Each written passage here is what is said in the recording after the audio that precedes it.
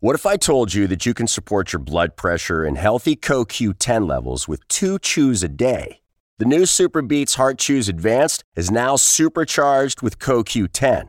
That's like getting CoQ10 for free. Our powerful blend of beetroot, grapeseed extract, and CoQ10 supports your cardiovascular health. Visit RadioBeats.com and find out how you can get a free 30-day supply on bundles and save 15% with the promo code DEAL. Waymaker, miracle worker, promise keeper, light in the darkness, my God.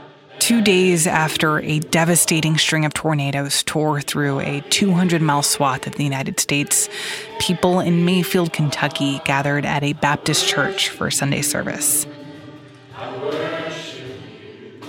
That church is somehow still standing. Every part of our structure is damaged.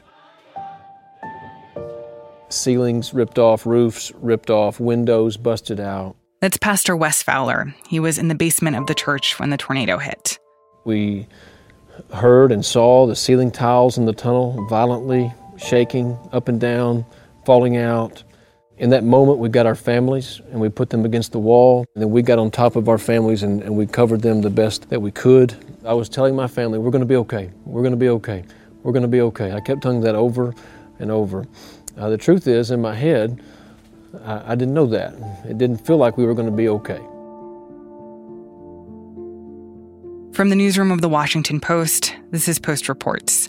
I'm Martine Powers. It's Monday, December 13th. Today, on the ground after tornadoes left a trail of devastation and destruction behind. In Kentucky, at least 64 people have died. On Monday, Governor Andy Beshear said it would be weeks before we know the full extent of the damage. I'm not doing so well today, and I'm not sure how many of us are.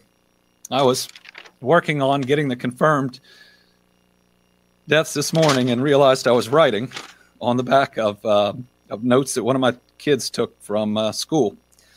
And here's what it is. It's notes on inertia. It means that an object that's in motion will stay in motion.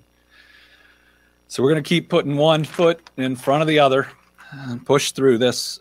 These could be the deadliest December tornadoes on record, but they were also exceptional for other reasons, and they may be a sign of what's to come. We'll explain why later in the show, but first we take you to Western Kentucky. Driving into town, the scene it's just overwhelming. Kim Bellware covers national and breaking news for The Post. Right now, she's in Mayfield, Kentucky, and as she's been driving around, it has been pretty grim. In other disasters, like maybe a fire or a building collapse, you see damage in a building, maybe in several buildings. And in this case, it really is the entire town. Things have been leveled, old masonry, churches, entire homes flattened, just debris everywhere. Even getting around town was also really confusing because in some cases there are just no street signs left and there are also no landmarks to point to. So if someone tells you to go left at the bank might not even be standing. And the thing that was really heartbreaking for a lot of residents of the town is that these street corners are barely recognizable to them.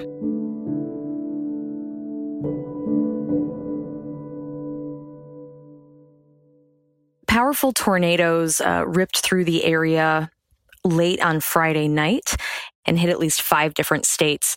But the community of Mayfield in Western Kentucky was one of the worst hit. Thousands of homes are damaged, if not entirely destroyed. And it may be weeks before we have final counts on both deaths and levels of destruction. Kentucky Governor Andy Beshear says that there are about 100 people who are still missing, but those numbers have been kind of hard to pin down, and they're definitely likely to change. We know that in some of these communities where there has been no power, no cell signal for a while, it's just not clear, the extent to which people are maybe still alive and haven't been found, or people who are unaccounted for and they, just don't know, where they can expect to find them. Remember, this is fluid. and the numbers will change. And sometimes they have, thank God, gone down. Other times they've gone up. Kim, can you tell me a little bit about some of the experiences you've heard from people who survived the storm? Different people around town described taking cover. Some of them were fortunate and they had storm cellars or basements. Other people, they ran into the bathtub. They, ran to some place that seemed stable in their home. And different community members described waiting it out between 5 minutes and 30 minutes. But when it came, people described the sound as like a freight train, like a crash. Some of them could feel it. They can feel the pressure.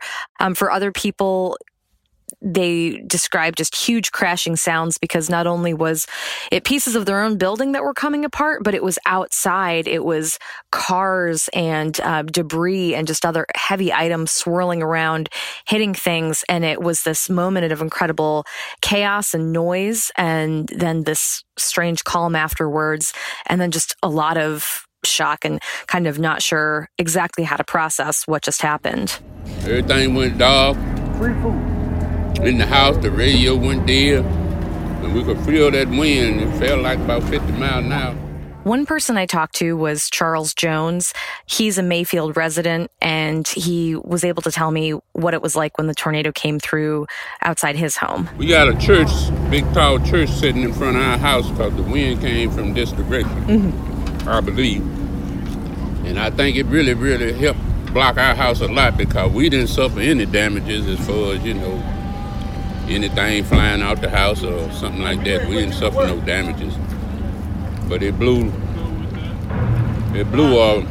10 roofs off the house, and all that landed over in our yard. Belonged to one of our neighbors across the street. Didn't notice it till the next day, or I didn't go back outside. What has the aftermath been like for these people? As of Sunday, it seems like a lot of people had already gotten out of town. There's no water and there's no electricity, and it was really cold on Saturday into Sunday. So a lot of people, if they had family in the surrounding area or if they were able to get a hotel, it looks like they've left. There were still folks who were wading through the wreckage, maybe trying to salvage heirlooms or pieces of furniture that they wanted to keep, especially if their home had been pretty well demolished. One family that I tracked was the Travis family. They were trying to move their grandmother out of an apartment building that had been pretty heavily damaged. It was affordable housing for seniors. The grandmother, Ellen Hawkins, had only moved in a week ago, and the storm had just burst through her window. There was shattered glass all over her bed, all over her floor. Pieces of the ceiling were coming down, and there was leaks in her apartment. And the family was told that the building was going to be demolished, so they didn't even know when they were going to be able to get back in there. They weren't even sure if they were supposed to be in there at that time, but I was with them as they were going through her belongings and just trying to grab the most valuable or sentimental items because they weren't sure if they'd be able to return, and they were just packing up her life after she had so recently tried to settle in again. Wow, that is so sad. Can you talk a little bit about the candle factory where we have seen ongoing efforts to try to see if there are survivors? A big focal point in the community has been the Mayfield Consumer Products Candle Factory. This is a factory where there were an estimated 100 people inside when the tornado struck, and we know at least 8 of those employees are confirmed dead. There are at least 8 more that are missing, and this factory had been completely flattened. The scene is so bad that the National Guard had established a perimeter by Sunday. It was really difficult to get close, and there's just a lot of questions of what the protocols were like inside, kind of what the employees were doing when they got the notice, and just what those hours were like in the immediate aftermath. Because what we've been hearing is just terrifying scenes of this building collapse and people being buried, and not a real clear sense of if people were okay and what they should do next. So real scenes of chaos is what people have been describing. What is aid like there so far, and who is on the ground trying to help the people who are still in town?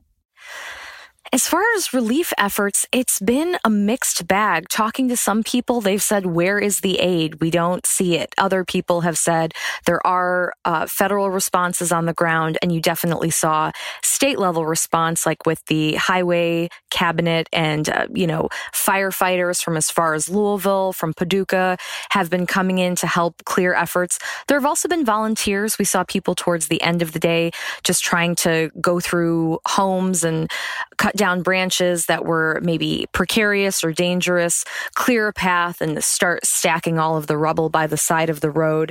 There was a group called Bread of Life out of Lowe's, Kentucky, and they were just coming through with chainsaws and leaf blowers trying to get tree trunks off of people's homes or out in front of their driveways so they could move their cars. So there was a lot of volunteer response, which seemed to, make people feel pretty good. But there was some concern from residents that I talked to that, they weren't going to get as quick of a response or as full of a response that they needed. Kim, where are you going to be headed next? And what are the questions that you're asking going forward? I plan to stay around Mayfield and talk to more residents to find out what they need, what the response has been like as far as everything that comes next for them, insurance, shelter, these immediate needs. I'm also going to be looking at the candle factory because there just hasn't been as much info coming out of that space, and people really want to know, for the people that are still missing, they want to get as much information as they can, and they would like to hear more from the company. One woman whose mother was missing and was later found said she wasn't able to get any information from the company. And there's also questions from a workplace accountability perspective of, was everything done to protocol? Was there a plan? And is there anything that could have been done differently that might have prevented those 8 people from losing their lives?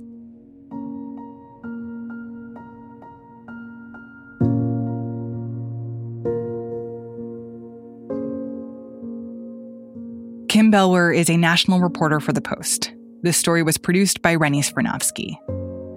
On Monday, President Biden approved Kentucky's major disaster declaration, making the way for more federal funding to help with emergency aid. After the break, how these events may be a sign that the so-called Tornado Alley is moving. We'll be right back.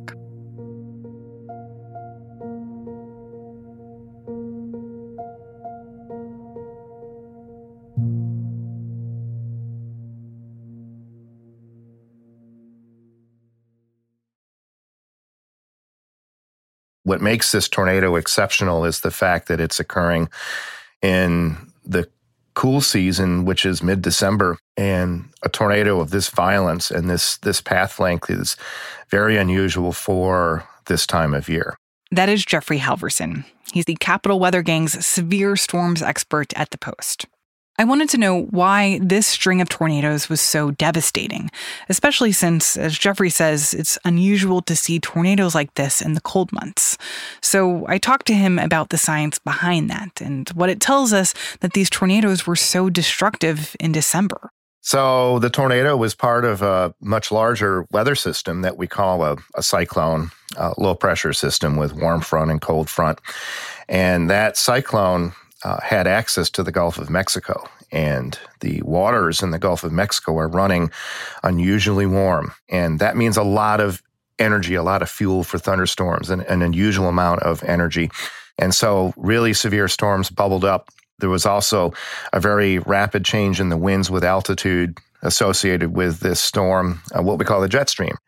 And that creates something called a wind shear, and the wind shear generates the spin. So what we had happen was a swarm of rotating thunderstorms called supercells that erupted in the warm portion of this system.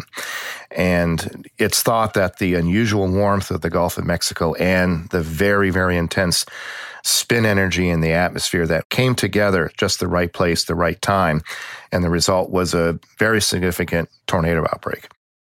When you say unusual warmth, I think the first thing that my brain goes to is climate change. Is there reason to believe that this type of tornado was a product of climate change and that more of these tornadoes could become more common, especially in winter months, because of climate change? Yeah, I think that's a very, very fair question. It's one a lot of folks are asking right now. And Climate change does not create a single tiny storm like a tornado. But what it can do is make the environment more conducive for those storms becoming severe at unusual times of the year and in unusual places. So absolutely, climate change probably had a hand in this, although somewhat indirect in that it created an environment. It juiced the atmosphere in an abnormal time of year. And yes, I think a lot of folks, climate scientists, meteorologists, are looking at this idea that maybe tornado season could go later into the fall, perhaps even into the early winter. And I'll tell you what, the Mid-South of the United States is no stranger to wintertime tornadoes, but certainly not a storm system this severe. What are other factors related to climate change that could affect the ways that these kinds of storms affect this part of the country? Well, there's an interesting study that's come out in the past few years by tornado researchers that is showing a shift out of what we consider the classic Great Plains tornado alley into the Mid-South. So by Mid-South, we mean Alabama, Mississippi, Kentucky, Arkansas, Tennessee, that region. And this is a fairly robust study with good statistical analyses. And it just basically shows what we thought of as the tornado alley, which is Dorothy in Kansas and the Great Plains, is hundreds of miles further east. And it may be a response to climate change. That alone can be a little tricky to answer. It could be related to the fact that the Gulf of Mexico is trending warmer, and that's shifting all that activity further east. Well, can I just say that is such a scary but interesting idea, this idea that Tornado Alley is moving. Yeah. And there's, like I say, it may not be that there's more tornadoes. In fact, these good research studies have shown a slight decrease in the number of violent tornadoes in the U.S. over the past several decades. So that's kind of interesting. It may not be that the numbers of tornadoes are going up or that they're becoming more severe, but there is a shift in the location. And that's a little more of a subtle kind of change that people have to get their heads around. What is your advice for people to prepare for these kinds of storms? I think we have to be more vigilant. I think there needs to be best practices put in place with the expectation that these might be increasing. Tornadoes might be increasing in certain areas geographically. These tornadoes can occur in the hours of darkness, which is not typical for the Great Plains. And so people have to be more vigilant around the clock and through a much longer period of the year. And that's difficult to get focused like that. And so I think it's a shift in kind of the societal mindset that this is a very, very deadly hazard that you almost always have to be prepared for and be vigilant for.